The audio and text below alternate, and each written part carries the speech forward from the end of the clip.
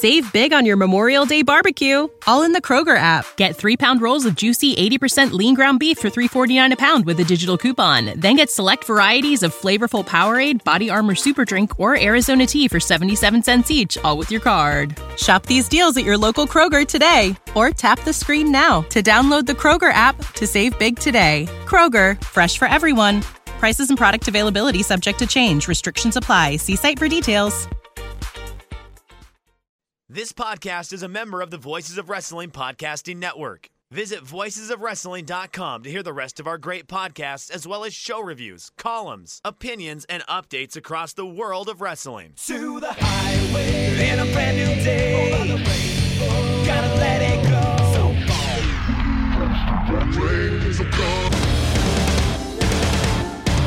Fast to finger down. Dance tonight together. Hear everybody singing.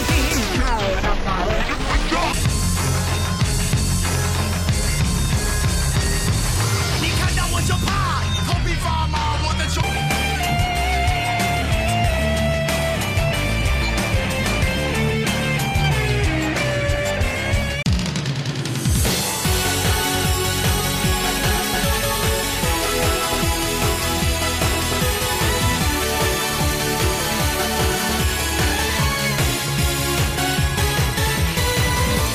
Welcome back to Open the Voice Gate for December 21st, 2020. We are members of the Voices of Wrestling Podcast Network. You can find us on the Voices of Wrestling feed, or you can find us on our own dedicated feed on all podcast platforms and applications. You can follow us on Twitter at Open Voice Gate. If you'd like to donate to the show, just click the link in the show notes. It'll take you to our red circle page. You click on the red button that says sponsor this podcast. You can do a one-time or reoccurring donation. No obligation whatsoever, but I would like to thank our previous donors for their support. I am one of your hosts. It's your old pal, Iron Mike Spears. Joined as always by my friend and co-host, Case Lowe. And Case, we're here to talk about the final gate of 2020. And boy, was it a show for the ages, and one of the ones that I keep on coming back to thinking about it and thinking about it and thinking about it. But Dragon Gate, further cementing their well-deserved award being the top promotion of 2020, I would have to say. How are you feeling, and how do you feel about everything coming out of this big show? I somehow am leaving this show more excited than I was coming in. And I talked last week about how unless there was a catastrophic failure with Final Gate and with the Kobe Sambo Hall show that's coming up this Sunday, that there's no way I wouldn't enter 2021 being excited about the state of affairs in Dragon Gate. And the fact that they blew away my super high expectations on Final Gate, just I don't see an argument for any other promotion for promotion of the year. If you want to talk about the Observer Awards, for as much as I've liked All Elite Wrestling, obviously, you watch it even closer than I do, but I watch it, almost every week and have all year. I've enjoyed some Noah stuff. I've enjoyed some DDT stuff. I've enjoyed some New Japan stuff, most of it pre-pandemic, but in terms of the best promotion of the year, I just don't think there's anything close, and I think Final Gate, with the exception of one of the Dome shows, which is, I think I probably like the fifth a little bit better than the fourth from New Japan, I don't even see an argument for show of the year. I think this was better than Dangerous Gate, which was my Dragon Gate show of the year going into this, and unless you can think of something, I don't think AEW had a show top to bottom that was better than this year. I mean, the one that I would come back to is, for AEW, is either Revolution, when Jon Moxley won and you had the Bucks versus Hangman and Page, and then also Pac versus Orange Cassidy.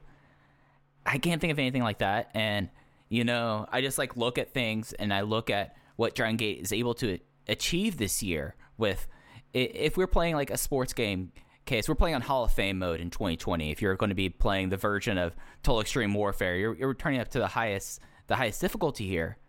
Dragon Gate has gone on, and with the exception of New Japan, who has run the Budokan and has run Jingu Stadium, no one else in the world has drawn like Dragon Gate has.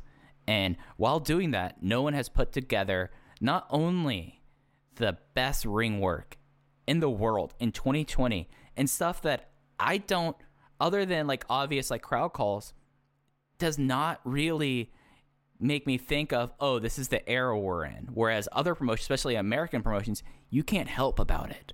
Like, and especially during one moment in one of these matches, you could have put this on in the middle of Osaka number 2 because of how hot Fukuoka was. Yeah, no, Dragon Gate has excelled in this Hall of Fame difficulty setting, as you put it. And we knew that from the first Empty Arena show they did on March 22nd, where they had the wrestlers around ringside as essentially fans. And it was like, oh, they're doing something different. They kind of get this. And the show in April wasn't quite the same because that show was a little bit more just depressing than the March show was. The March show was like, hey, we'll do this. It'll be fun. The April show was like, oh, it's going to be like this for a minute. And then they went to Lapis Hall for the May and June Rainbow Gate shows, and those were fine. They were kind of exhausting by the end of it, but you had some good stuff there. But once fans returned in July in Japan, as soon as Dragon Gate hit the ground in Kyoto on July 4th, they have not missed a beat from a booking perspective, which we've talked about ad nauseum, but the presentation of things, it's such a level above, obviously, what WWE is doing. I think Ring of Honor has been okay, but I don't think they're in the same universe as what Dragon Gate is doing. AEW, what they do works for them. I'm used to it, more so than I like it, but I'm used to their presentation. Noah's had some moments where their crowds really feel invested in New Japan. They have their moments. I thought the Super Junior finals was pretty heated. Okada versus Shingo in the G1 was a really hot crowd. But people keep on twisting themselves into a knot trying to sell me on this idea that their main event programs are over and that these guys are going to come out of the pandemic better than the way they came in. And I just don't buy that at all. I think it's an outright lie in some cases, whereas a guy like Hip Hop Kakuta, who we'll talk about in a little bit, as I mentioned in my review over at voicesofwrestling.com, he has not wrestled a proper match in front of a proper crowd. He debuted in the Empty Arena and has since been wrestling in front of these clap capacity crowds. And anyone with a clue, anyone with a brain that understands wrestling knows that this guy is over. And that is a monumental feat. I mean, that's something that hopefully will never be duplicated because we won't be put in these circumstances. But while we're living in this era, the fact that Dragon Gate is continuing to soar, I don't really want to talk about attendance numbers, but they did sell out Korakuen Hall to its maximum capacity last week. And at least on the Western front, Mike, I don't know about you, but I am seeing a ton of uptick in coverage of Dragon Gate. Starting in roughly September, I think most people picked up on like, oh, this is a hot promotion again. But over the past month, from Kobe World through now, it feels like Dragon Gate approaching 2015 levels of like, hey, you guys have to watch this promotion if you want to have your finger on the pulse. No, and you're absolutely right about it. Like, I've noticed this. It's not nearly coming close to how Western fan and international fan engagement was in the post 2006 WrestleMania era, but it's coming close to how things felt like at least in like 2015. I would say that's fair. And to touch on the Korakuen Hall point, I know that I mentioned last week I wasn't certain about this. That's the highest attendance out of anyone in Korakuen Hall this year in the pandemic era. That's huge. And you look at this show, and we talk about Western engagement here. We might have 3 people who are under the age of 21 who have a 5-star Dave Meltzer match coming out of this weekend, and it's completely warranted, and it's an incredible thing. Attendance 1855. It will be on the network through the 7th. The English copy is not up yet. There was a technical difficulty when they were in Fukuoka, so sadly there's no live recording. It seems like that they're going to be recording it in post and then posting it whenever they get the chance. And we kind of have to talk about the big topic here, which is funny because that could mean a few different things, but I know what you're about to bring up, but this was such a packed show that the big topic could be a few different things. Right, yeah. And the reason why I say this is a big topic is, in this day and age, it wasn't necessarily that we first saw, okay, Dragon Gate, Final Gate 2020 results. What we saw was updates about Benkei. So I think the best way to talk about the show anyway is going to be talking main event down to begin with. the Dreamgate Championship match was Shun Skywalker of Masquerade defending against Ben-K of the Dragon Gate Generation. Shun Skywalker won in 24 minutes and 35 seconds with a Skywalker moonsault, making his first successful defense. But that's not the story of this match, Case. The story of this match was in what was, I think both of us can clearly say, in the closing stretch of this match, as it was looking like it was about to get like to one more near fall than the SSW. During a spear attempt by Ben-K, Shun Skywalker countered it with a rolling elbow. It caught him right on the button. Ben-K was knocked out. He was already in full motion and hit 2 of the standing knee salts and then the Skywalker moonsault. Ben-K was still knocked out. It did not look like anything came close to contacting his head after the fact he was unconscious. They went down for a 3 count. Yagi pulled up at 3, thinking, oh, this is just a messed up finish. He did not call it as a shoot. Shun Skywalker tried to lift him up for the SSW, or the Ashla. Probably was the SSW. Ben-K was not able to get up. Then he quickly went to the top rope for a second moonsault, and this time they counted as 3. Immediately after the match, everyone hit the ring, including people from Masquerade, Dragon Dia, undoing the ropes. They first tried to get him onto a table, then they had a gurney to carry him outside of the arena. Yeah, so there's a lot to unpack here. I say this as somebody that was watching the show live, watched this as it happened, whereas Mike watched it the next morning, and I believe you remained unspoiled. Did you know about this prior to watching it? I did not have anyone contact me. I did notice when I was trying to avoid things, there was like something happened in the main event. I knew something happened, but that was it. Okay, so watching this live, and I at this point I'm very tired, but I'm still diligently taking notes and I'm very much focused on this match. I did not realize there was an issue until Ben-K didn't kick out of the first moonsault. Now there's 2 ways of tackling this, and I want to talk about that one first. Of this idea from people that watched the GIF of Skywalker hitting the elbow that go, well, how do you not know he's knocked out? He looks unresponsive. Look at his arms, which are all valid things when you're looking for somebody to be knocked out.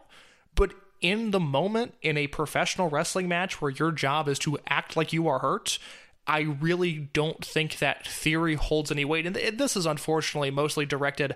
Mike, I made a mistake yesterday. I logged on to Reddit to see what people were saying about this spot, and you'd be shocked to learn people had some horrible takes about what happened in the finish of this main event.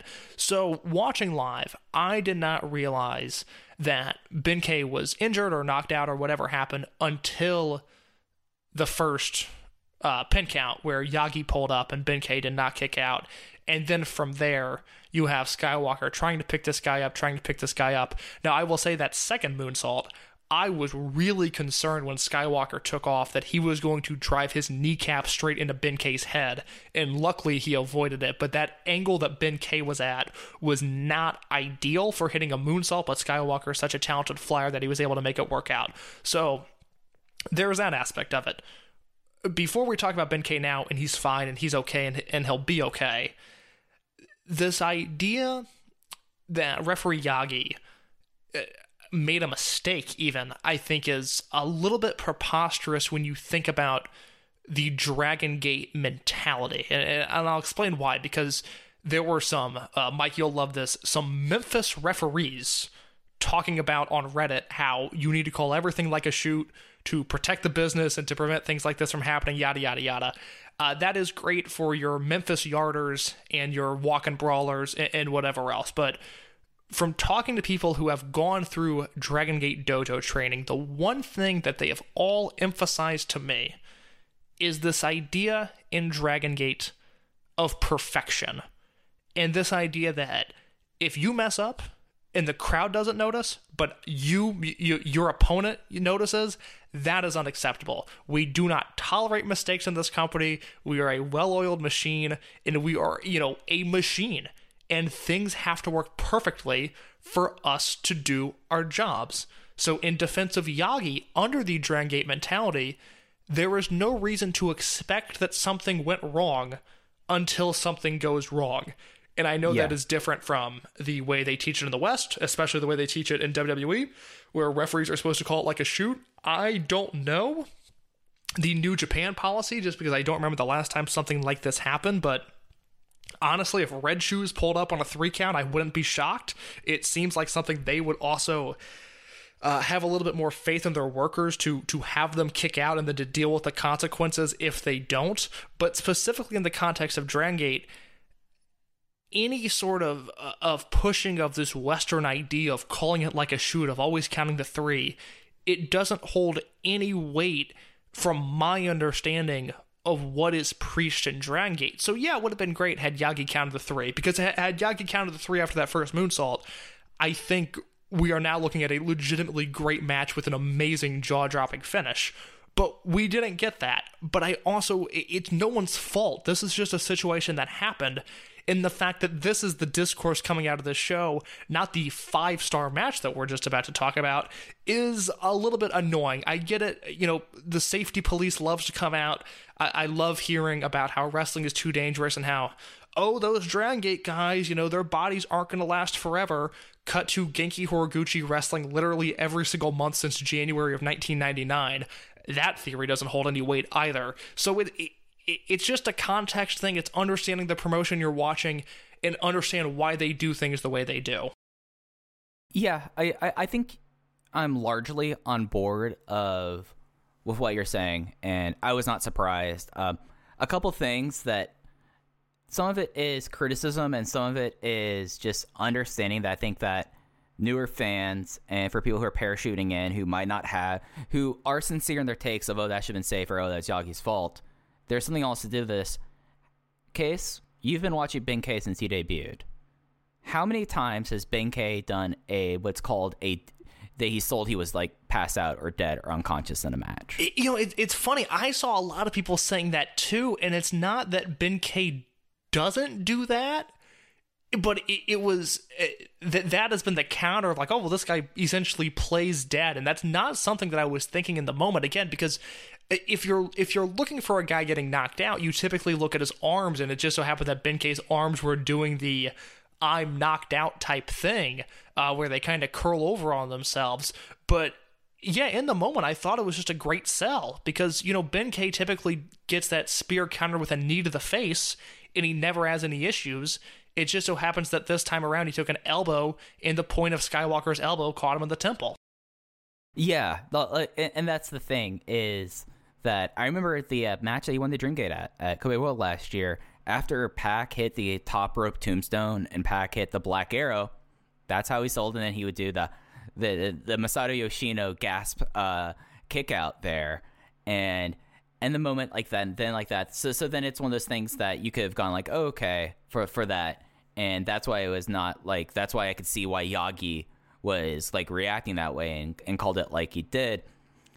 The thing that I think that Dragon Gate, and I know Alan brought this up on Twitter today, Dragon Gate is a wrestling collective, from my understanding of it, and in case if I'm wrong about that, feel free to correct me, but they are basically a traveling troupe in a lot of ways. So that's why Dragon Dia jumped and immediately undid the ropes, because that's what he does. He puts together the ring. That's one of the things that is one of his duties. The company puts together the ring. Like, there's always the stories about the Young Bucks in Japan when the ring broke down, and then the crowd, the roster was like, oh yeah, no, we're not canceling, we're just going to go do this. And that's part of it. So the fact that it did not surprise me, and you also, if someone was wondering, like, you saw all the roster members bring out they got him on the stretcher, who's the other man on the roster I was with them, that's President Keto. He's known Ben since Ben came in the company.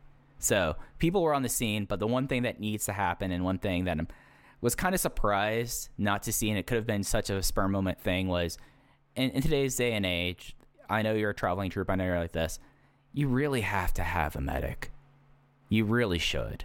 And that's something that I hope that the office either has a protocol, because I feel like that they have a pretty clear protocol about a lot of things, but having it be that the wrestlers are taking them out with that after someone's knocked out, I know there's cultural differences. I know that it's also a collaborative thing, that they are a wrestling collective. They are a co-op in a lot of different ways. So of course this happens. You just have to have a medic. It's just one of those things that I feel like that nowadays you kind of have to do. Even if it seems like it's one of those things, since everyone else does all the physical care and does all that, you still do. Like, that was like my one big negative there. I would say. Yeah, I think that's fair. I'm just now seeing Alan's tweets about it. I missed them when he tweeted them out during the day, at Alan Forel, if you want to see those. And I think that's entirely fair. I really do. And it's, one of those things, I don't know the inner workings of the company, so it's tough for me to criticize just because I don't know. I know that Keto was out there, which shows two things. I think, one, that Keto cares about his guys, and that two, it was a big deal because he decided to remove himself from the backstage area.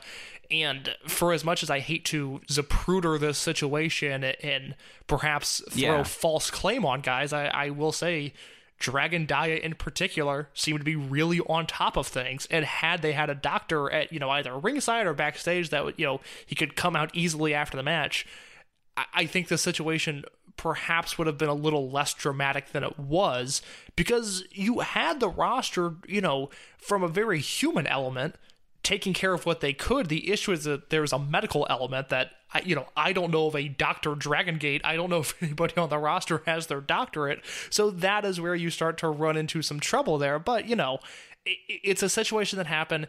It's a freak accident. Mike, I don't remember something like this ever happening in Dragon Gate or Toryumon from what I've seen. Can you think of another instance like this? Yamamura. Yes. In Yamamura is one of those where that is an entirely, I don't want to say a different, because what was Yamamura's first injury? Do you remember? It was the same cervical concussion, but it came off of, he was in the ring with Yoshida at the time, and it was off a bump. He took a bump and it dislocated. I think it was off of a Fire Thunder driver, maybe? Possibly, because I think of like the three big in-ring injuries in Dragon Gate, and forgetting the Yamura incident, I was thinking of this Ben K one. I was thinking of Yoshino obviously breaking his neck on the powerbomb, and which is, it's everybody does a powerbomb in 2017 when that was, and everybody does a powerbomb in 2020, so that's not like that dangerous of a move.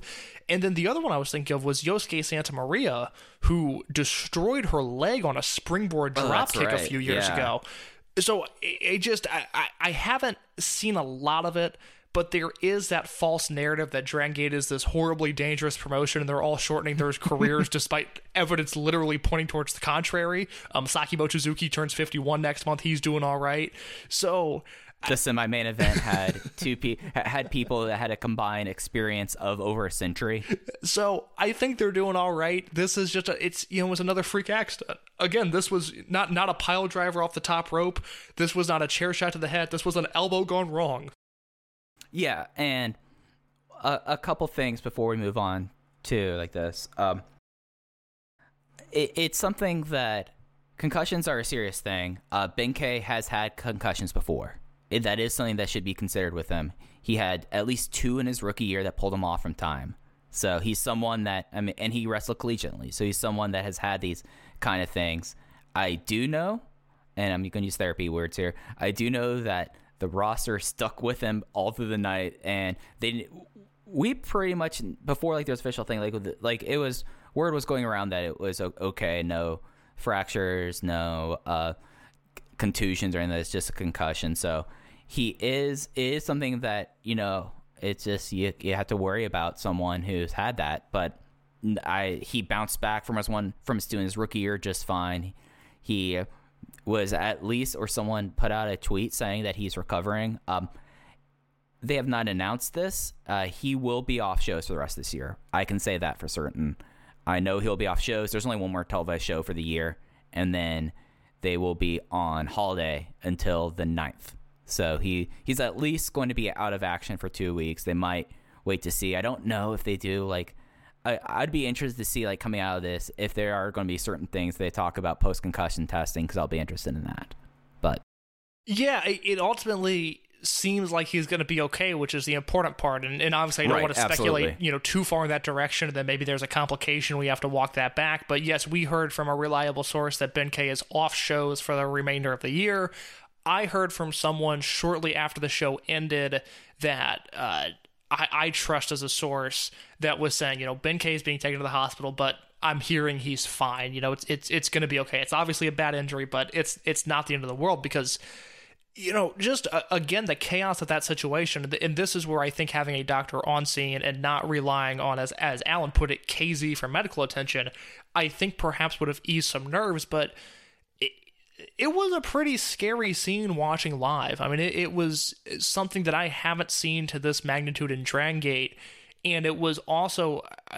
I don't think I'm being too falsely artistic or poetic in saying this, but coming off the intense emotion of the prior match, we were dealing with heightened emotions, and even, watching live from my bedroom in Indiana to this show in Fukuoka, I had some adrenaline pumping after that semi-main event into a main event that unfortunately it almost feels impossible to discuss as a match, but it was a really good match prior to the finish. And so I think just all of that mixed in had people fearing for the worst in a way. And again, it's Dragon Gate. This stuff just doesn't happen because you don't see botches, let alone accidental knockouts in this promotion. But it seems like things are going to be okay, so I can live with that. Yeah. One more thing to keep in mind, at least for international fans, if Ben's out of the clear, they're going to use this as stuff. This will be something that throughout the remainder of the career, they will show this shot probably. So it's funny you said that. I wanted to ask you about this because I think it's going to become a secondary finisher for Shin. Okay, so I wasn't sure because I know there's a thing. At least my understanding of the native fan base is they like their storylines, but every once in a while something will get, for lack of a better term, a little bit too real for them. And I was talking to somebody earlier this week who was adamant that Shun needs to reference this knockout. He needs to use that elbow as a finish. This needs to be the direction of his character. And I told him, I was like, I don't know if that's Dragon Gate. I think that makes sense, and I think if this was any company in America or even New Japan, that they would use this and they would exploit it in a sense, but I can't tell with Dragon Gate if that's the direction they want to go. I guess the evidence that points in your favor is the muscular bomb and Doi becoming Mr. Oda Ward City Gymnasium, and if you think it's a situation similar to that, then yeah, I think we're going to see a lot more of this elbow, and I think we're going to see this incident referenced a whole lot more.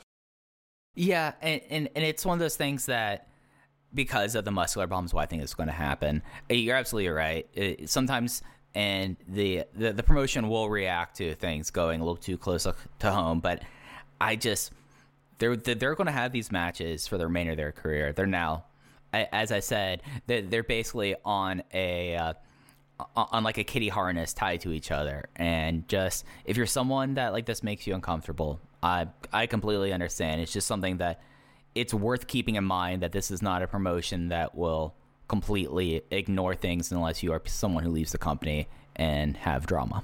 Well, and even then, I don't want to lessen anybody's emotions. I don't want to put anybody down. Not at all. But this is where my butt comes in.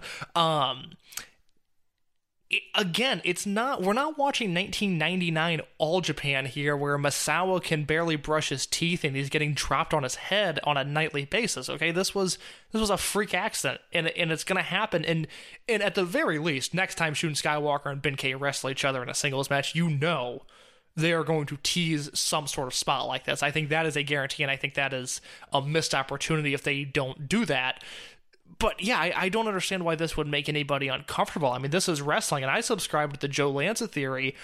I'm amazed more guys don't get seriously injured. The level that wrestling is at right now, with the moves that are done, with the speed in which they are done, I think we're incredibly lucky, and we shouldn't take it for granted that these sorts of things aren't happening more often. This is a full contact sport. This is a dangerous sport. And for Ben K to, again, seemingly be okay, as of the time we're recording this, we've heard, he's off shows for the rest of the year, some form of a concussion, but he's going to be okay. It's certainly not a victory, but things could be much, much worse, not only in this situation, but just in wrestling as a whole.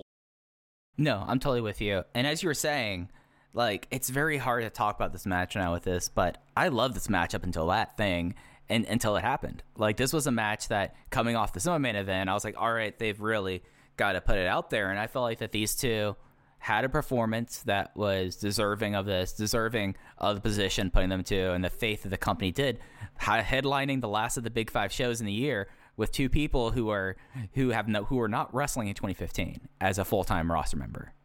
And I feel like they knocked it out of the park. It's just a sad thing. And of course, like, the primary concern out of this is hoping that Ben continues to be okay, and that, you know, this is something that, you know, that there's no residual effects and could harm him. But, you know, I might come off as callous in saying that, but I think that they should still be applauded for what they put on and did before the freak accident happened. Oh my God, yeah. I mean, I think, Mike, we're two people that come from more of a sports background with this, and in sports, injuries happen, and you just kind of have to deal with it. It's an unfortunate part, but that's, you know, it's the industry. It's part of life. People get hurt, people get knocked out, and most of them get back up. And once you see them get back up, you can applaud and hope for the best. And prior to that spot, you know, even like I said earlier, had the finish gone off normal with Yagi counting the 3 on that first moonsault, I would have 100% put this on my spreadsheet. It was the awkwardness of the finish that made me go, well, let's settle on 3 3/4. But no, my God, this match was terrific. And I'm not somebody. I saw some other comments about, well, they were doing shoot headbutts and that should be outlawed in wrestling. It's like, I don't know about that. I think it was kind of a cool spot, and I kind of think you're a dork if you're calling safety police on 2 grown men choosing to do what they want to do with their bodies. So I did not mind the headbutts, and I you know, Ben K and Shun Skywalker, I don't think, as long as both of them are coherent, are capable of having a bad match.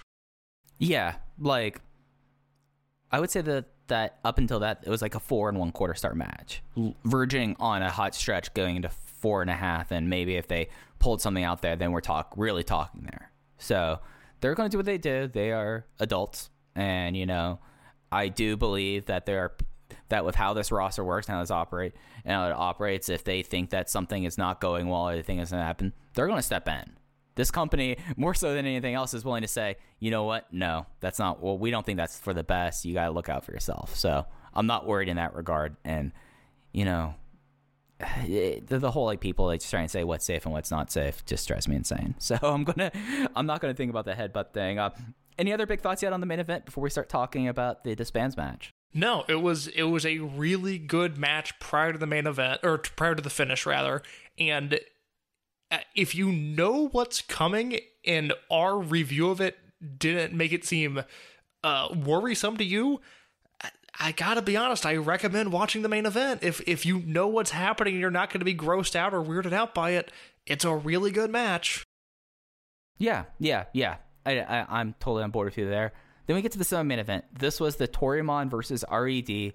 Losing unit must disband. No disqualification. Elimination match. Running down the participants' case before I go through the 9 falls right here. Toryumon side, you had Naruki Doi, Masato Yoshino, Dragon Kid, Susumu Yokosuka, Genki Horiguchi, versus the RED side of Eita, Kaito Shida, Hyo, SB Kento, and Hip Hop Kakuta. Here are the falls. The first fall was the elimination of Eita with a powerbomb through his barbed wire door by Doi in 15 minutes 42. Second fall, Kakuta with a hand of God rolling lariat on Masato Yoshino at 1951. Fall 3, SB Kento with an armchair assisted arm lock on Doi at 2043. Fall 4 was a Yokosuka cutter on the chair from Susumu onto Hyo at 2246. Fall 5, SBK with a schoolboy on Susumu at 2345. Fall 6, a backslide from hell from Horiguchi onto Kakuta. Fall 7 was SBK doing a pile driver through a table on Susumu. Fall 8 was Dragon Kid hitting the Ultra Hurricane Rana on Ishida at 28-14. And the deciding fall was SPK tapping out Dragon Kid in 31 minutes and 41 seconds with the SB shooter. SB Kento gets 4 out of the 5 falls on Toryumon, and Kakuta picks up the other one, and the Toryumon generation must disband. Mike, I don't even know what to say about this match. I think it is one of the greatest matches in the history of the Dragon system, and I will let you know what my comparisons are to it right now as we talk about what I think are 5-star matches that have Dragon Gate guys involved. I'll run through them. There's 9 matches here, and I'm wondering, I guess I'm wondering just if you think they are on this level, and that is the Italian Connection, or I guess Kandari Shuji, Milano Collection AT, and Yoshino versus Dragon Kid, Kenichiro Ryan, Mochizuki versus Horiguchi, Magnum Tokyo, and Susumu versus Shima, Don Fuji, and Suwa from August 30th, 2003.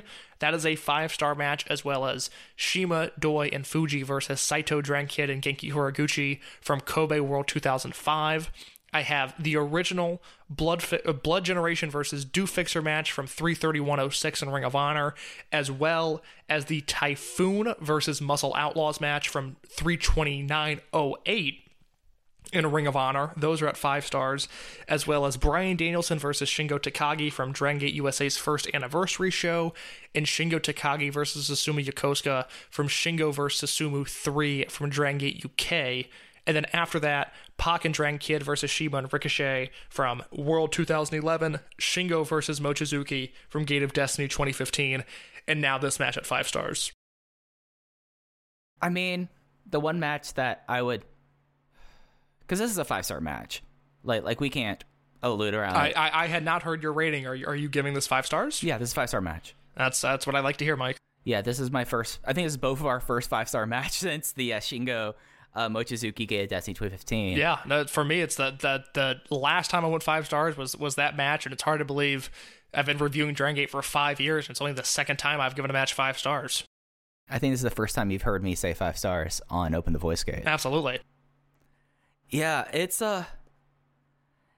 like, it harkens back 22 years, this match.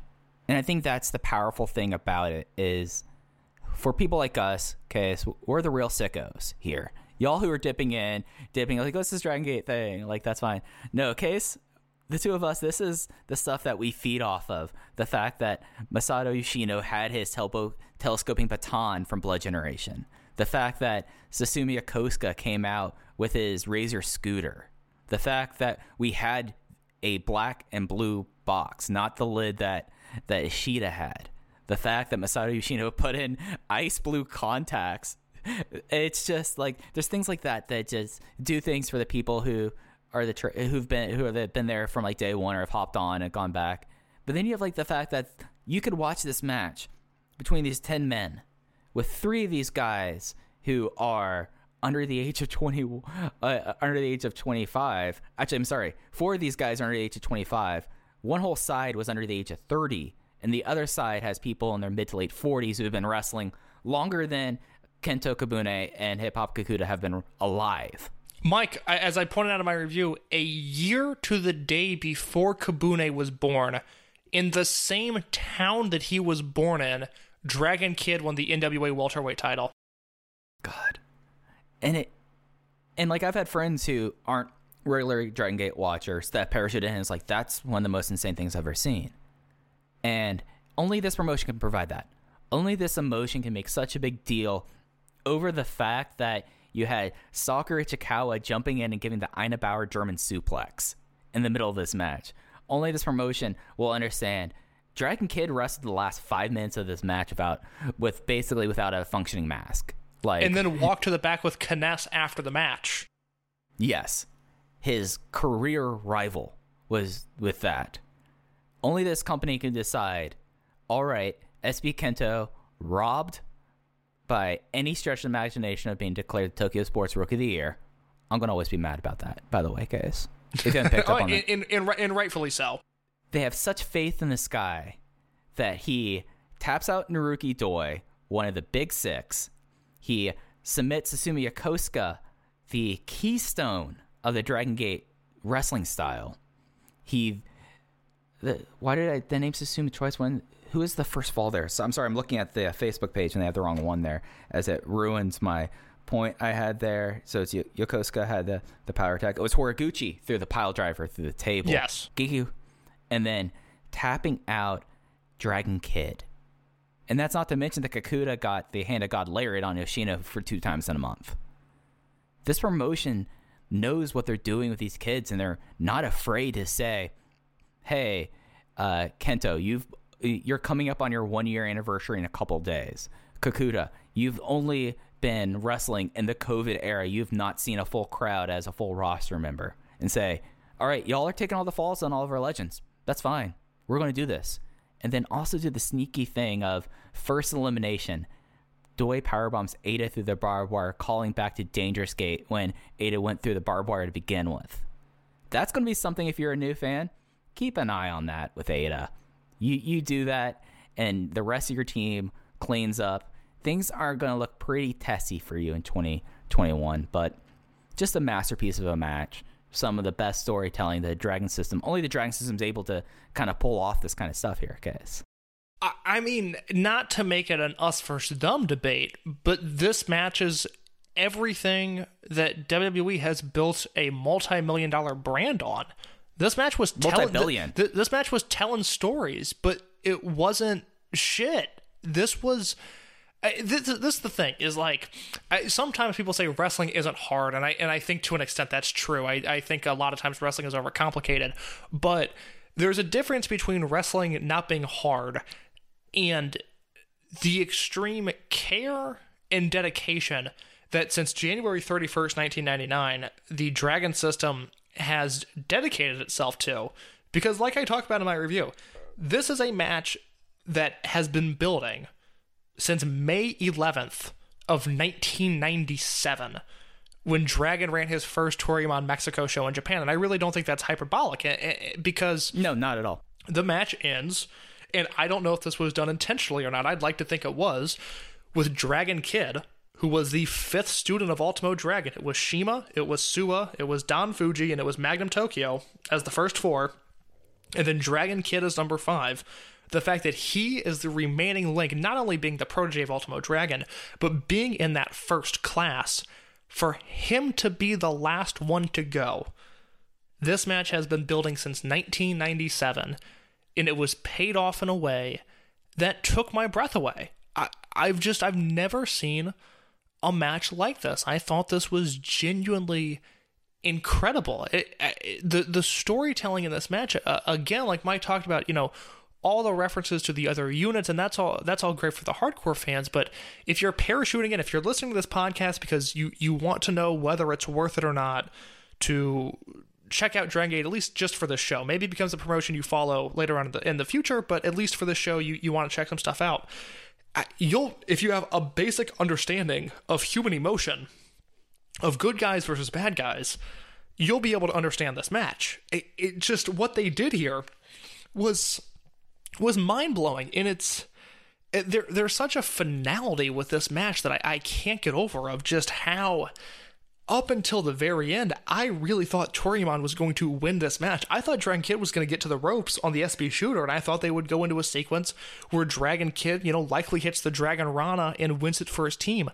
I was stunned when Toryumon lost, and the Fukuoka crowd was stunned when Toryumon lost, because after the match, I should have timed this, and I probably should have gone back and at least after the fact got an official time. But I believe from the time the match ended to the time Ben-K versus Shun Skywalker hit the ring, I think 25 minutes had elapsed. Because I know as soon as the match ended, I started digging through my notes because I just knew what I wanted to write for this review, and I need to fact check a few things. But a silence just hung in this building for the longest time, and it's something that for as long as this promotion exists, and for as long as I care about wrestling, which one day I hope I can break the curse, but for now I'm pretty locked in, I'll never forget this. I mean, this is one of the best matches I have ever seen, and it is something, to be said about Dragon Gate, that when they hit 5 stars, in the case of the 4-way from 2003, in the case of the 6-man from World 2005, the 2 Ring of Honor matches that I've given 5 stars to, Pac and Dragon Kid versus Shima and Ricochet, or Shingo versus Mochizuki, those are not only 5-star matches. I think those are some of the greatest matches of all time. And the fact that they have added yet another to that dimension, another 5-star match that, look, I'm not going to break my scale for it, but if I wanted to, I would not begrudge anyone that threw a 6-star on this match. I really think it's that good. And at the end of the day, it's not just a good match. It's not a good match for the sake of having a good match. It's a good match where they got a 20-year-old over a guy, as we're recording this, that in America is not yet 21 years old. He'll turn 21 tomorrow. it's unbelievable what they have done this year. And Mike, I have to ask you, because I think I found the comparison that I was looking for in terms of a rookie of the year. But can you think of a rookie that has ever had the type of first year that SBK has had?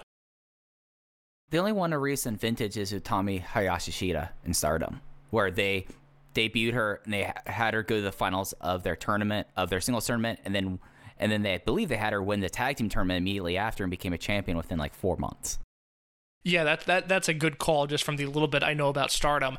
I honestly was trying when I was writing my review, I was like, is there a way I can compare SBK to Goldberg without sounding like an idiot? And unfortunately, there is no way, because I think Goldberg is, admittedly, while he's not as talented as SBK, although I like Goldberg, and I think people that don't are really weird, because that seems like a universal guy to like as a wrestler. But yeah, SBK and Goldberg, not a ton in common. But if you look at the booking of Shingo Takagi from his first year, it is very, very similar. Shingo becomes the driving force behind Blood Generation when they first debut in January of 2005. They win the Triangle Gate belts in February of 2005, and Shingo was not the featured act on that team, but it is also really hard to ignore him. In a team with Shima and Don Fuji, Shingo was really shining brightly in that team. And then the thing that changes Shingo's fate is seemingly the September 7th Korakuen Hall match, where it's Shima, Magnitude Kishiwada, and Shingo against Masaki Mochizuki, Susumu Yokosuka, and Taka Michinoku. And Shingo pins Mochizuki in that match, who was then the Dreamgate champion, and they set up Shingo versus Mochizuki for the next month, or actually a few weeks later in Hokkaido, of all places. But a lot of the booking from this year echoes Shingo Takagi's first year, with the caveat that I think SBK has been booked stronger than Shingo was in his first year. And the fact that I am saying that, I mean, look, I was high on Kabune when he came into the company a year ago, but the fact that, I guess his debut was a year ago, he doesn't turn 21 until February 6th. That is absolutely disgusting to think about. As someone that will Welcome to feeling old. As someone that will turn 22 on February 12th, it is disgusting to think about how young Kabune is. But, you know, again, I was high on him when he debuted. I thought, you know, this guy reminds me a lot of Yamato, and I think we are seeing that especially come true as his in-ring ability is slowly starting to catch up with his charisma. But he's somehow been booked better than Shingo was in his debut year, and I just didn't think that was going to be a possibility. And it's something that they didn't really have a situation, to be fair to Shingo, where they could capitalize on the history, other than like pinning Mochizuki, and then getting a Dreamgate shot in his first year. Like, that's still nuts to think about. But they've clearly have had him have Yoshino's number until this match where they let Kakuta have it, and then cleaning up against two Dreamgate champions, or three Dreamgate champions, my apologies, and then really just like the person who in a lot of ways is the icon of Dragon Gate and Dragon Kid. And I don't want to say the Dragon this. Kid finish, I'm sorry to cut you off, but SBK has already submitted Yoshino. The Dragon Kid finish, it was just gut-wrenching, because again, he's the heart and soul of this promotion, and for him to tap and end the way he did it, just middle of the ring, all alone, mask hanging by a thread, it was unbelievable. I mean, promotions hope that they can strike gold like this once in a generation, and it seems like every big show SBK is on, they're doing it over and over again. And it's something where you like look at him, and the thing is, like, the only way they can make this more definitive is if they, and I'm not saying this to sound distasteful given what happened to Ben K, is if he had a stretcher job. Like, that's the only way to make this more definitive. Or if he ripped the mask off and like went up to top the steps and had like the mask of Dragon Kid in his mouth during his promo, you know? Like, there's not much more they could do other than having him just in the middle of Kobe next week. Actually, he can't do that. That match already signed. Okay, but in the first Korakuen of the year, him tap out Shin Skywalker and then tap out Ultimo Dragon. Those are like the only. Yes, I was going to say Ultimo is the big one there. I would be.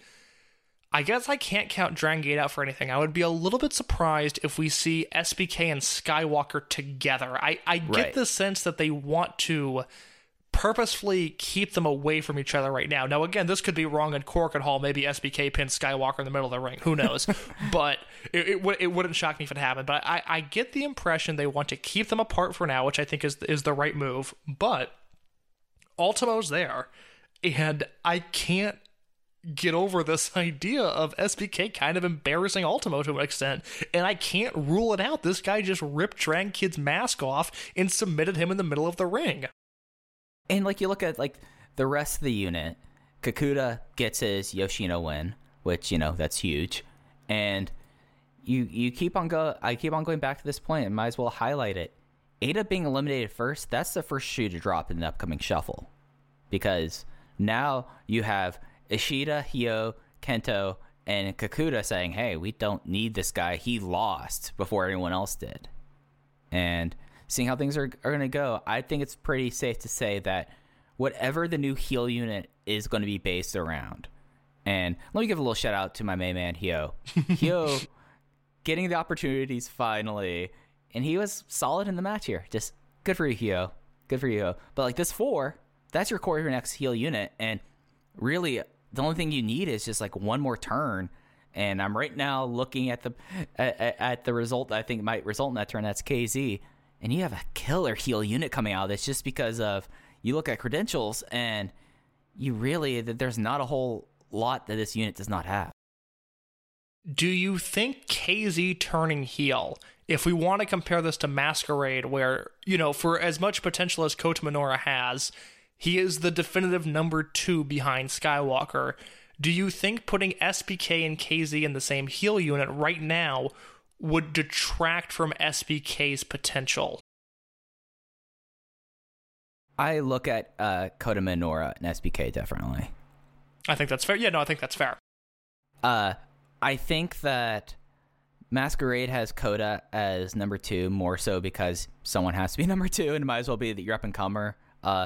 KZ with Ishida, that's really strong mic work, and that can get the kids to build something off that. I don't think that overshadows them immediately unless Kento immediately drops the title to Stalker Ichikawa. I think that he has such a course that he's almost like strapped into that I don't think that having a strong mic worker or have someone that has that tenure that they naturally be higher than them. I mean, this is also KZ we're talking about too. Like, this isn't like suddenly Yamato's turning and joining RED, which would absolutely overshadow everyone. You just brought up a good point that you weren't trying to make, but I had completely forgotten about Kaito Ishida in all of this. And Ishida, for what it's worth, when I submitted my SFM 50 I guess a week ago, Ishida was my 7th best wrestler in the world this year, my number 2 Dragon Gate guy, and I think I'm probably going to vote for him at least, well, I guess in my top 3, because my number 1's going to be Kenny Omega, but he's probably going to get my Flair Thez vote from Dragon Gate. And earlier in this year, we were talking about how, Eita's the wrong direction for RED. This needs to be Kaito Ishida's heel unit. Kaito Ishida's the future. And he feels like an afterthought right now, which isn't anything he's done. It just speaks to how engaging these rookies are. And to be fair to Ishida, he did have the feud of the year. Exactly. So. No, Ishida was incredible this year, but we're living in a 24-hour news cycle where the last thing that entertained me was Kento Kabune, and so I'm going, Kaito Ishida, who's that? Bring me more SBK. No, that's entirely fair. That's entirely fair. It'll be interesting to see what's going to happen with the Toryumon guys. Like, we focus so much on RED. We know that Masato Yoshino is about to enter the last 8 months of his career. Or he's about to enter his last 7 months of his career, to be fair.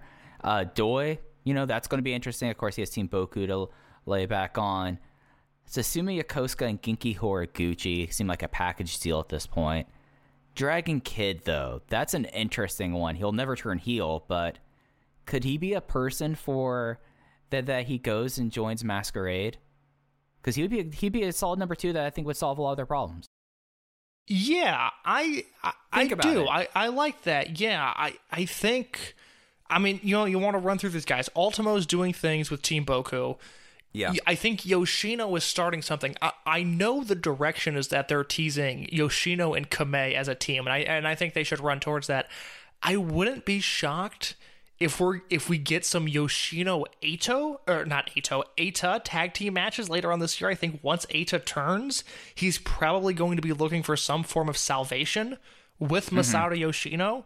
I like Dragon Kid to Masquerade. I agree with you. I think Horiguchi and Horiguchi and Susumu are going to be some sort of package deal.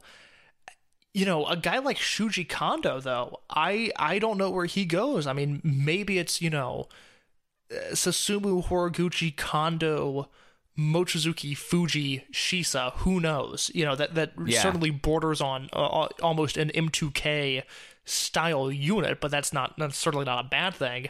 I have no real feel for what comes of this, and my guess is, with the exception of Ultimo, who we know what he's doing, with Yoshino, who we seem to have a clear path there with him and Kamei, and possibly Dragon Kid to Masquerade, just because I think that makes so much sense, and God willing, they'd put Super Shisa in that unit as well.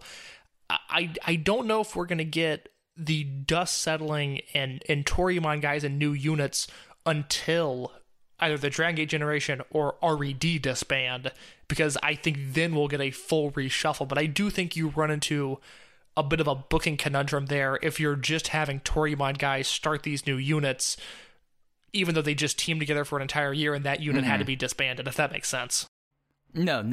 You have like the idea of maybe Dragon Gate generation becomes their thing, seeing that they've shed off a lot of units, a lot of people lately. You could have someone turn heel there, and then you could easily add someone like Kondo to that as well. Like, there's a lot of ways to go for it. It'll be pretty interesting. I guess it's time for us to get to the second title match on the show. Open the Twin Gate Championship match. It was BB Hulk and Kai of RED defending against Mochi Fuji of Masaki Mochizuki and Don Fuji. It was BB Hulk pinning Masaki Mochizuki with the first flash in 12 minutes 53 seconds. Hulk and Kai make their second successful defense. I thought this was an incredibly fun match. It's one of those where, look, I obviously wanted Mochi Fuji to win. I think that would have been a healthy direction for the Twin Gate titles. But we're once again in a position where the 50-year-old Masaki Mochizuki is putting on just a clinic. I mean, Mochizuki ran this match. Even Don Fuji, who I've raved about since July for how hard he's been working and how good he's been, someone that I thought was legitimately one of the 50 best wrestlers in the world this year, it was not really a Fuji performance, and it wasn't much from Hulk and Kai. It was Mochizuki just doing what Mochizuki does. Yeah, like Fuji hit the nice German near fall.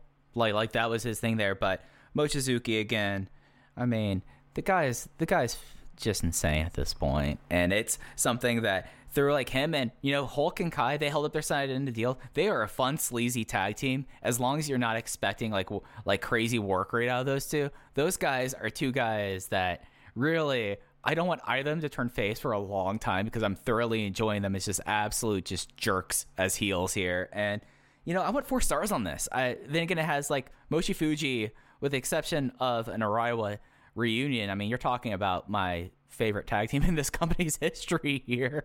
So like I was destined to have a good time here, Case, and I was not let down. Like I was just like vibing with this match. And then there was like this really cool reversal of like Don Fuji going for the choke slam and then Kai turning into a DDT. So as much as this match is, and I completely agree with you, about 65 to 70% Masaki Mochizuki, everyone else found their moments and found ways to shine in this match.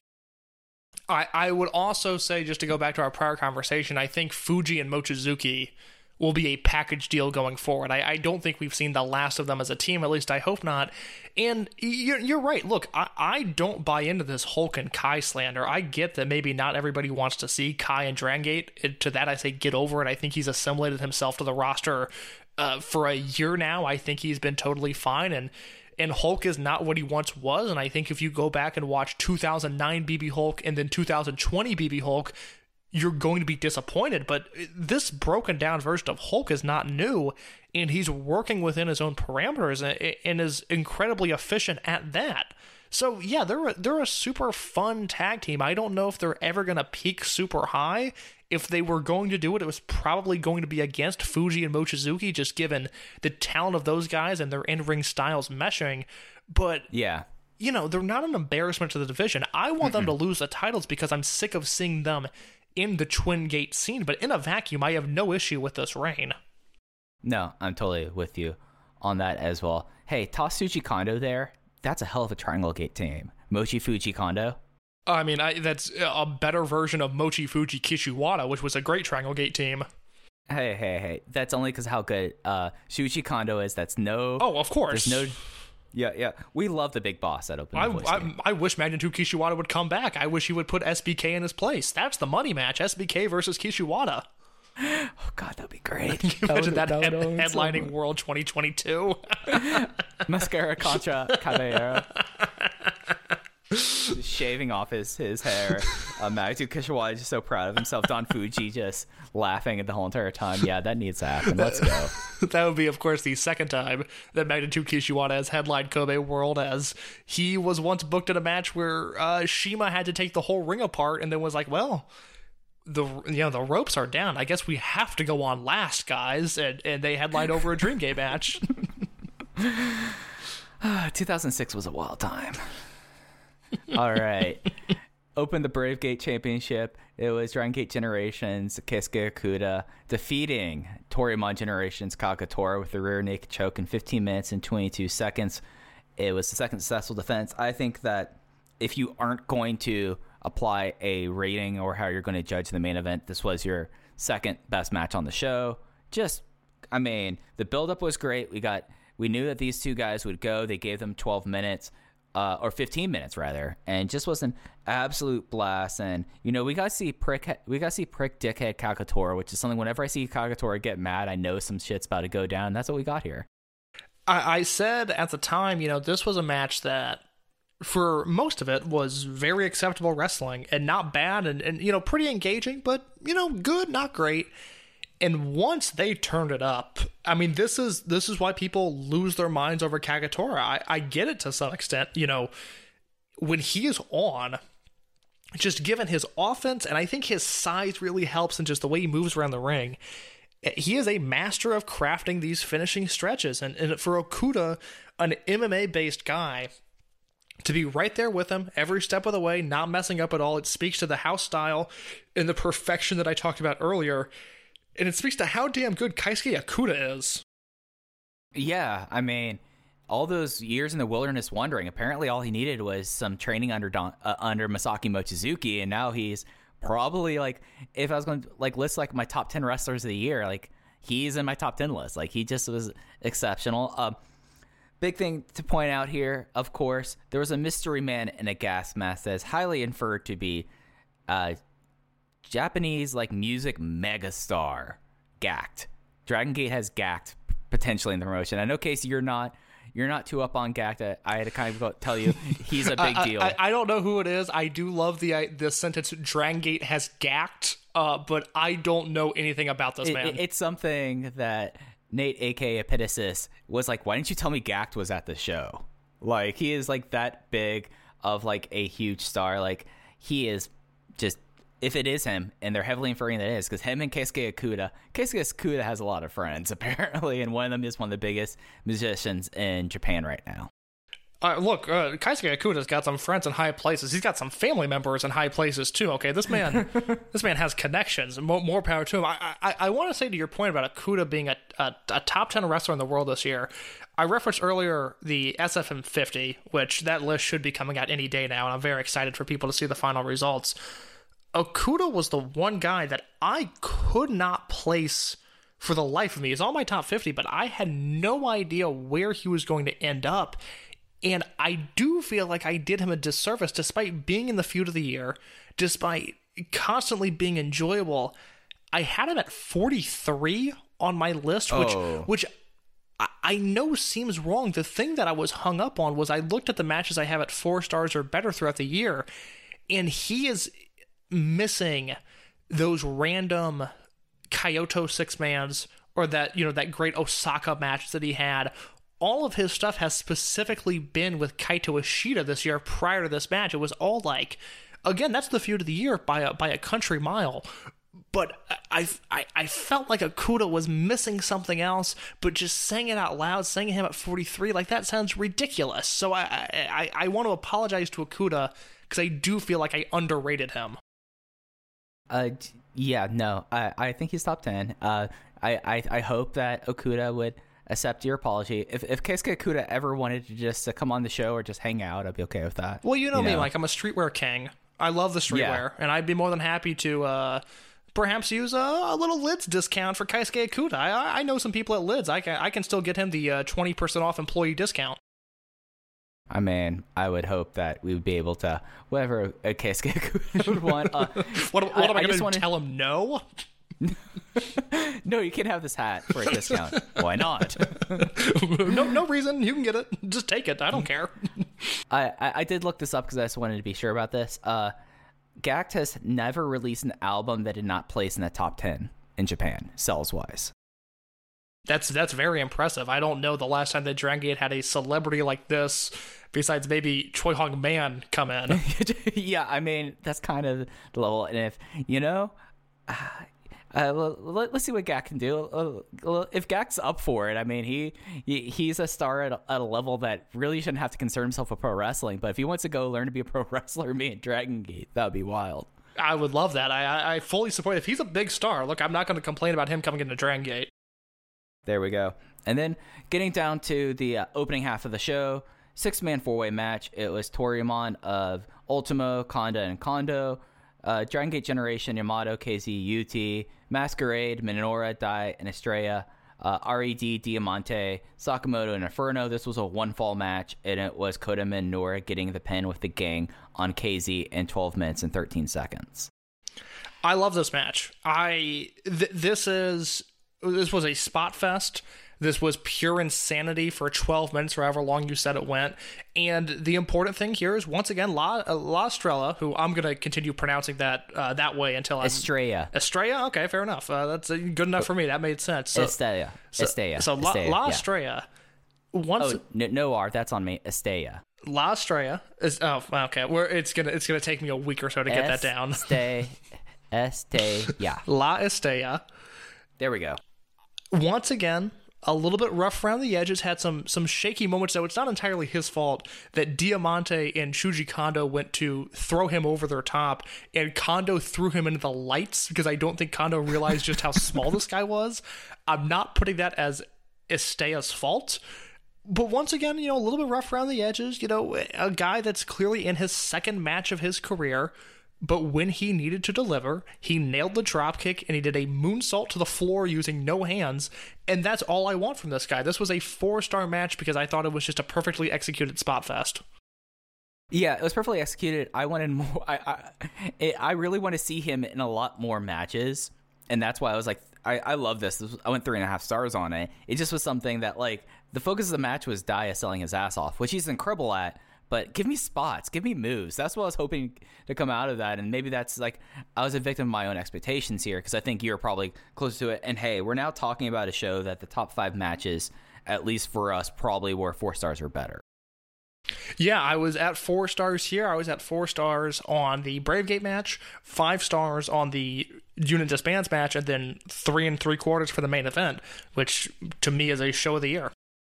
Yeah. Then we get into the comedy match. It was Team Boku, Ryo Saito, Bokudomo Dragon, Punch Tominaga versus a real assortment of guys. Yeah, Kness. I guess technically it is Toryumon, but it's Kness, Konamawa Ichikawa, and Sachi Hokoboy. Bokudomo got the pin in 6 minutes and 19 seconds with the Bokudomo style Log Maestral on Sachi Hokoboy. I mean, the big thing in this match was Stalker didn't take the fall.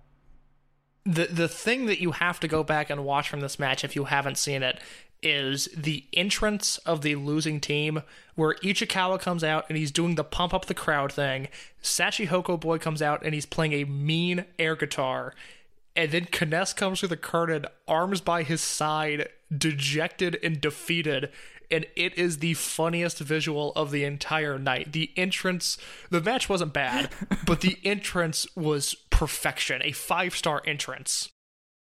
Yeah, no, it was just really kind of Kness, I'm sorry, bud, but this is who you are. I mean, you're in your 50s. Like, this happens, man. He's in his 50s. He's made of glass as well. Like, I don't think... Yeah. I mean, would I support a Kness Bravegate challenge? Of course I would, but I don't think that's happening anytime soon. No. Actually, I wouldn't want to have him go against Keisuke Okuda. He might break again. Okuda might pull that ankle off on the ankle lock. That is fair. Singles match, RED Sakashi Yoshida loses to Masquerade's Jason Lee with the Gate of Death flash pin in 7 minutes and 24 seconds. Yoshida continues to flip out. After the match, he attacked Yagi. As I said in my review, I think I could have called this match and I would have nailed it move for move. This was strangely comforting in a weird way just because I once this match was announced, I knew exactly what it was going to be, and it turned into just that. Brother, we knew exactly what was going to happen in this match. There was no way that this match wasn't going to be about exactly 7 minutes and it was going to end in a flash pin. Like, there was going to be no maximum driver here. It was going to be this.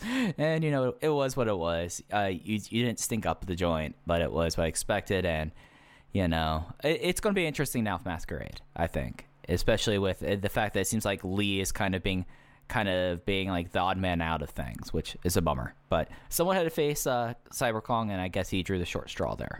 But the thing with Lee is he's such a professional, you know, a guy that is not a true born to the system, but bought into this idea just to continue bringing it up of perfection. And look, was this match any good? No, I mean, it wasn't bad, but it certainly wasn't any good. But Jason Lee held his own. I mean, you know, he's such a rock solid professional wrestler.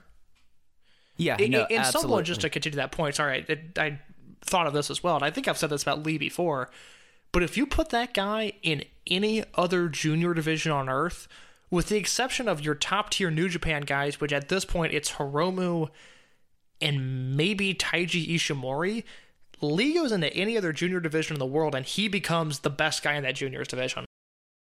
Oh, absolutely. And, you know, maybe it's something that Triangle Gate run with him, Daya, and Estea. You know, that could be fun. You know, like there's a place there. I just hope that Masquerade, because I really do like Jason a whole lot. I hope that he is not, sadly, the odd person on things. Like, and I think I said that last week, so no reason to belabor that point.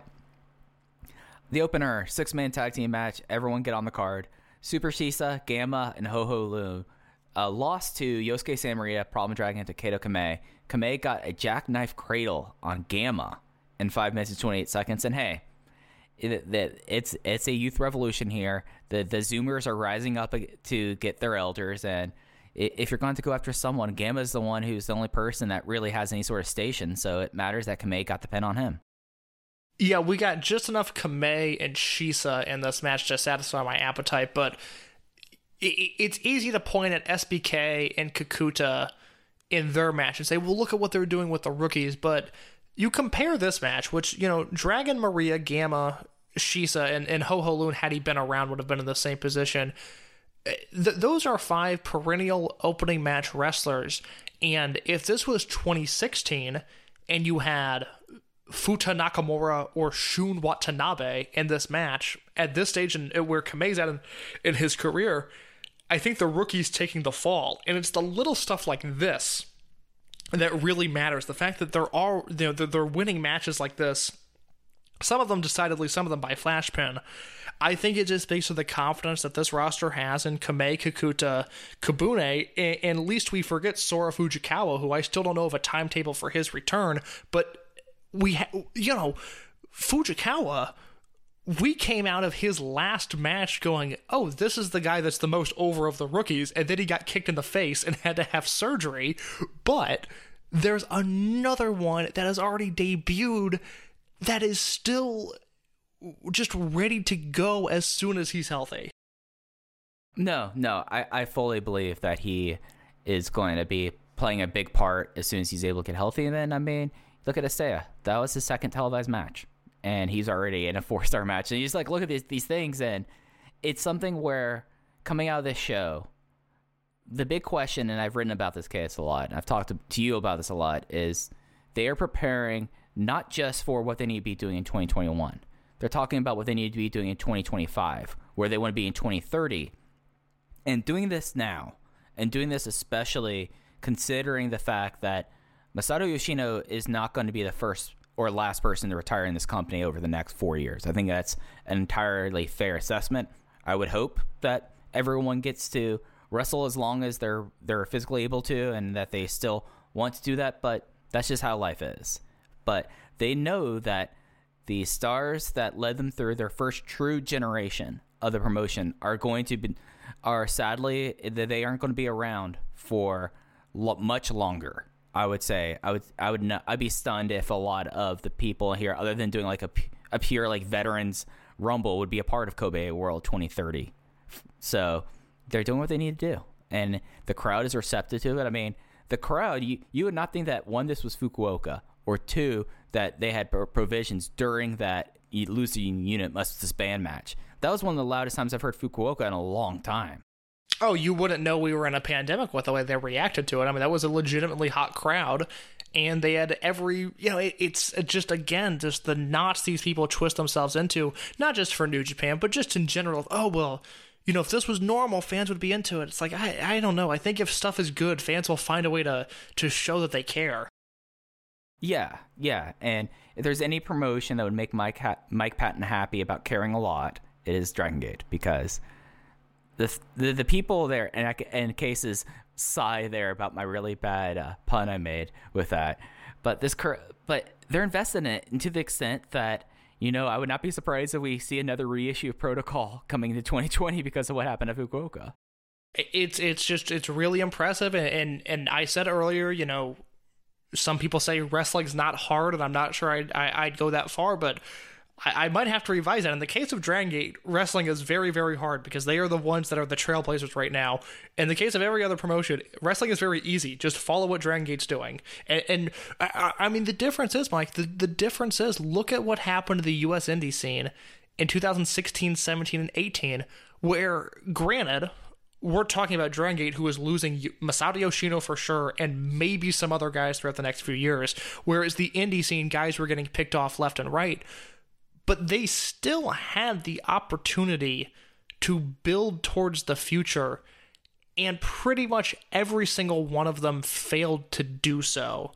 And now we look at the state that the indies are in, and things make sense. We've now learned from history, so if this happens again, we can hopefully avoid it. Whereas Dragon Gate, losing Tozawa, Shingo, Shima, Yamamura, Lindemann, and T-Hawk, found themselves in a situation where they were not as prepared for the future as they would have liked. Now, I know for Mike and I, the hardcore fans, we certainly miss Shingo and Tozawa and Strong Hearts to some extent, but we, around, I would say, anything after World 2018, it was like, okay, the promotions moved on, like they have their guys, but we're now seeing a more casual fan base that left when Shingo and Tozawa and all of these other people left, going, oh, there are guys here now. I like this guy, and I want to watch this guy, and I want to check out what this guy's doing. They fully restocked the pond in a way that is undeniable. So if, God forbid, Ben-K is never the same again. God forbid, Genki Horiguchi blows out his knee and is not the same again. They're prepared, and I fully believe that. And look, not all these prospects are going to work out. They've got 1 million kids in the dojo right now, and not every one of them is going to debut, and the ones that debut, not everyone's going to be a star. But they have something really special here. With the 4 rookies they have, I'm including Fujikawa in that, and I think they have something special not only with La Estrella, but with Shun Skywalker, who, is a special wrestler who's the current Dreamgate champion, and under normal circumstances, I think we'd be losing our mind about how he returned to Mexico and didn't miss a beat. It just so happens we have this 20-year-old that we have to deal with instead. I'm glad that now you can get cranky about your younger's case. Yeah, the first one was Zion. Seeing Zion sign that shoe contract at 19 years old, and then me looking at my bank account going like, oh, that'd be nice to have. I wish I was good at basketball or anything else besides talking about Japanese wrestling. Yeah, no, it's one of those things that not everyone's going to be an SB Kento. And one of our favorite phrases is that you always need more ditch diggers. But looking at where things are, closing out 2020, of course, we'll be back talking about the final show of 2020. If you were to tell me, or Case, if I were to tell you on May 6th, 2018, that you will have probably it's going to be a little bit of a shaky 7 months. Then you're going to have Pac come back and basically put the company on his shoulders for the next 8 months before giving the title to Benkei. And then soon after that, you're going to have Ada ascending to be the heel leader. I mean, we're just going to go along with that. We'll buy into what they're selling for once. We'll buy into what they're selling there. And then Shun Skywalker coming in and looking like an absolute monster with people that are 4 years younger than him nipping at his heels, which I would think that you're kind of crazy in a way. Like, it's ridiculous how the last, let's say 18 months have been for this company. It's a monumental feat. It really, I don't think it could be overstated because, as silly as it might be, I know we just talked about a 5-star match, but I don't even know if we're at the apex of this yet. This feels really, really special in assuming fans can get in the building and act normal again. I think we're only going to see that increase. It's just the fact that Dragon Gate, which for so long existed, at least in the West, as, well, they have Shima and they have Shingo, and we've always got Tozawa, he's our guy. And the fact that it seems like they are moving on from that in the Western fan base's eye. I mean, look, I moved on from that years ago. But the fact that more people are getting on board with that, it's obviously good for this show, but it's good for wrestling. And hopefully, instead of watching Attitude Era Raws, maybe people on the indies will take notice of this instead. Yeah, one can certainly hope that they learn from something from this year versus 25 or 23 years ago. I did do a little bit of stalling when I said that because I was waiting to see if we had an update to the card in Kobe. That's the last televised show of the year. It is the traditional homecoming fan appreciation show. We did know the main event before Benkei was hurt. We do know he's out of that, and we were talking a little bit pre-showcase. Now we're taking it back a little bit. Going to be real interesting who they might put into that slot there because it is the whole Masquerade 5-some against Yamato, KZ, UT, Okuda, and now X. Yeah, the insane thing is that we just had a match of the year contender, and now they're throwing this 10-man tag at us on the final show of the year. And look, is it going to be anything marvelous? Or I guess match of the year contender would be the more appropriate way. Look, probably not. But this, by all accounts, just looking at the names involved, should be a 4+ star match. Yeah, and who they might call up to be X, I mean, the Dragon Gate Generation side, to be fair, is getting a little bit on lean, losing people to Masquerade, but now you suddenly have all these unaffiliated guys. We weren't even talking about that pre-showcase. Do you think they might just throw in Dragon Kid into the main event here? Because I could see that happening. That would be awesome if they did that. That's something I had not thought about. Because again, even just, it's unrealistic. But Mochizuki, just throw him in that match. Just do something. There's a lot of possibilities there. And no disrespect to Yosuke Santa Maria, but I think I would rather see one of those unaffiliated people in the match rather than her, just for a pure match quality perspective. No, that's entirely fair. That is entirely fair with that. But we'll be back next week for that. And then I have some things that I'm going to pop on case during our updates, probably next week. If not next week, then definitely during the down period. It will be the last show of Dragon Gate for 2020. They will come back on the 9th. I think they actually, are they starting Kyoto this year or are they starting in Osaka? I think it's Osaka. They are going to be in Kyoto on January 9th and Osaka on January 10th, and then Cork and Hall January 12th and 13th. Yeah, big month for them coming up ahead. I'm right now looking at the card. If you're someone who's hearing the show and you're like, oh, I want to watch all this stuff, it's very hard for us to recommend the network at the end of the month with how Japanese does in Japan, how they do scheduling and how they put things out though. But their first 5 shows are televised. They don't get to Sambo until the 17th, and then they also have a CrossFit, a double shot in January. That's right. Great. Yes. But that's still, I think we talked about this last week, but that's 7 shows making tape in January. So once again, there's not a bad month to sign up right now because it's chock full of content. And as we talked about with David Bixenspan today, the Toryumon library, they have essentially the first 2 years in full up on the Toryumon Network TV, starting from January of 1999 through right now, November of 2001. December will be uploaded shortly. And if you can figure out how to navigate the network, which is not the easiest thing to do, every Kobe World ever, your big events like Gate of Destiny and Dangerous Gate, those archives are fully stocked at this point. And plus, stuff like the When We Were Young series, the rookie debut matches, there's a lot on the network. You just perhaps wouldn't know it from the way the website is laid out. Yeah, no. And just like one last thing also about the site.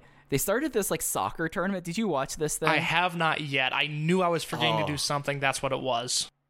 So they started like this very jokey kind of thing for something called the Open the Beautiful Goal, where they're trying to like see who does like trick shots and stuff like this. It is, as someone who is very low on my fluency in Japanese, I was able to follow along what goes on there, and it is Yosuke Santa Maria, Benkei, UT, Strong Machine J, and Takedo Kame doing a soccer tournament that pulls in Mr. Nakagawa and announcer Ono into it, and it is an absolute treat. So the network has a lot of stuff. It's just one of those things that there are caveats with it. Yeah, it's good and bad. I think the content on the network is really solid. I will say real quick, we haven't heard the English feed because they were having some issues with that before the show, but the issues were clearly communicated that, there will be a delay on the English commentary feed. I thought they handled that exceptionally well. And in terms of streaming, I never have any issues watching the show live. If you watch the show within the specific time frame, the show is archived as soon as it ends. It's all very efficient to watch just in a finite amount of time, which is, I know, a drawback for some people. But in terms of watching the stuff, it's always a good experience. Absolutely. I mean, I was able to now do AirPlay from my iPad to my TV. Boy, that was as soon as I got that figured out, I was like, oh, all my problems are answered now. The network works perfectly that way. But it's an interesting service. It's a complicated service. We do, if you tweet at us at Open VoiceGate if you have questions, we'll try to help you out there as well as we can. Case, did you have anything else you want to hit on before we get out of here? No. Next week we're going to talk about Sambo Hall. I'm going to say this on air, I think, to put pressure on Mike, but I'd like to do best ofs next week as well. That was what I was going to bring up for stuff we're doing. Yeah. Well, let's do best ofs then. I had a lot of people reach out and say nice things about my Final Gate review over at voicesofwrestling.com. I really appreciate that. I felt good when I sent that in. That was a good review, at least in my opinion. It felt good. So check that out there, a full written review with some topics we didn't discuss in depth on the podcast, but a full review of Final Gate there and pretty much every big Dragon Gate show from the past 5 years. And then really going back to 2013, because Joe Lanza was handling the coverage at that point. So we're closing in on a decade of world-class Dragon Gate coverage there. I saw an uptick, and at least, I don't know about the Open the VoiceGate account, but at least in terms of my Twitter followers, I had a big uptick this weekend. I'm on Twitter at _InYourCase. Mike is on Twitter at FujiHeya, like Don Fuji with 2 eyes. And if you want to get in touch with us, you'll ask Dragon Gate questions, ask especially network navigation questions. We're on Twitter at Open VoiceGate. Yeah, I mean, that's all I could think about. Yeah, be sure to check out Case's review. It's something that, because I watch very few shows live, and when I know Case puts up a review, I make sure I watch the show before I read Case's review. He's that good of a writer. So be sure to check that out. But for Case, I'm Mike, and we'll catch you on next time Open the VoiceGate. Take care, everyone. Save big on your Memorial Day barbecue, all in the Kroger app. Get 3-pound rolls of juicy 80% lean ground beef for $3.49 a pound with a digital coupon. Then get select varieties of flavorful Powerade, Body Armor Super Drink, or Arizona tea for 77 cents each, all with your card. Shop these deals at your local Kroger today, or tap the screen now to download the Kroger app to save big today. Kroger, fresh for everyone. Prices and product availability subject to change. Restrictions apply. See site for details.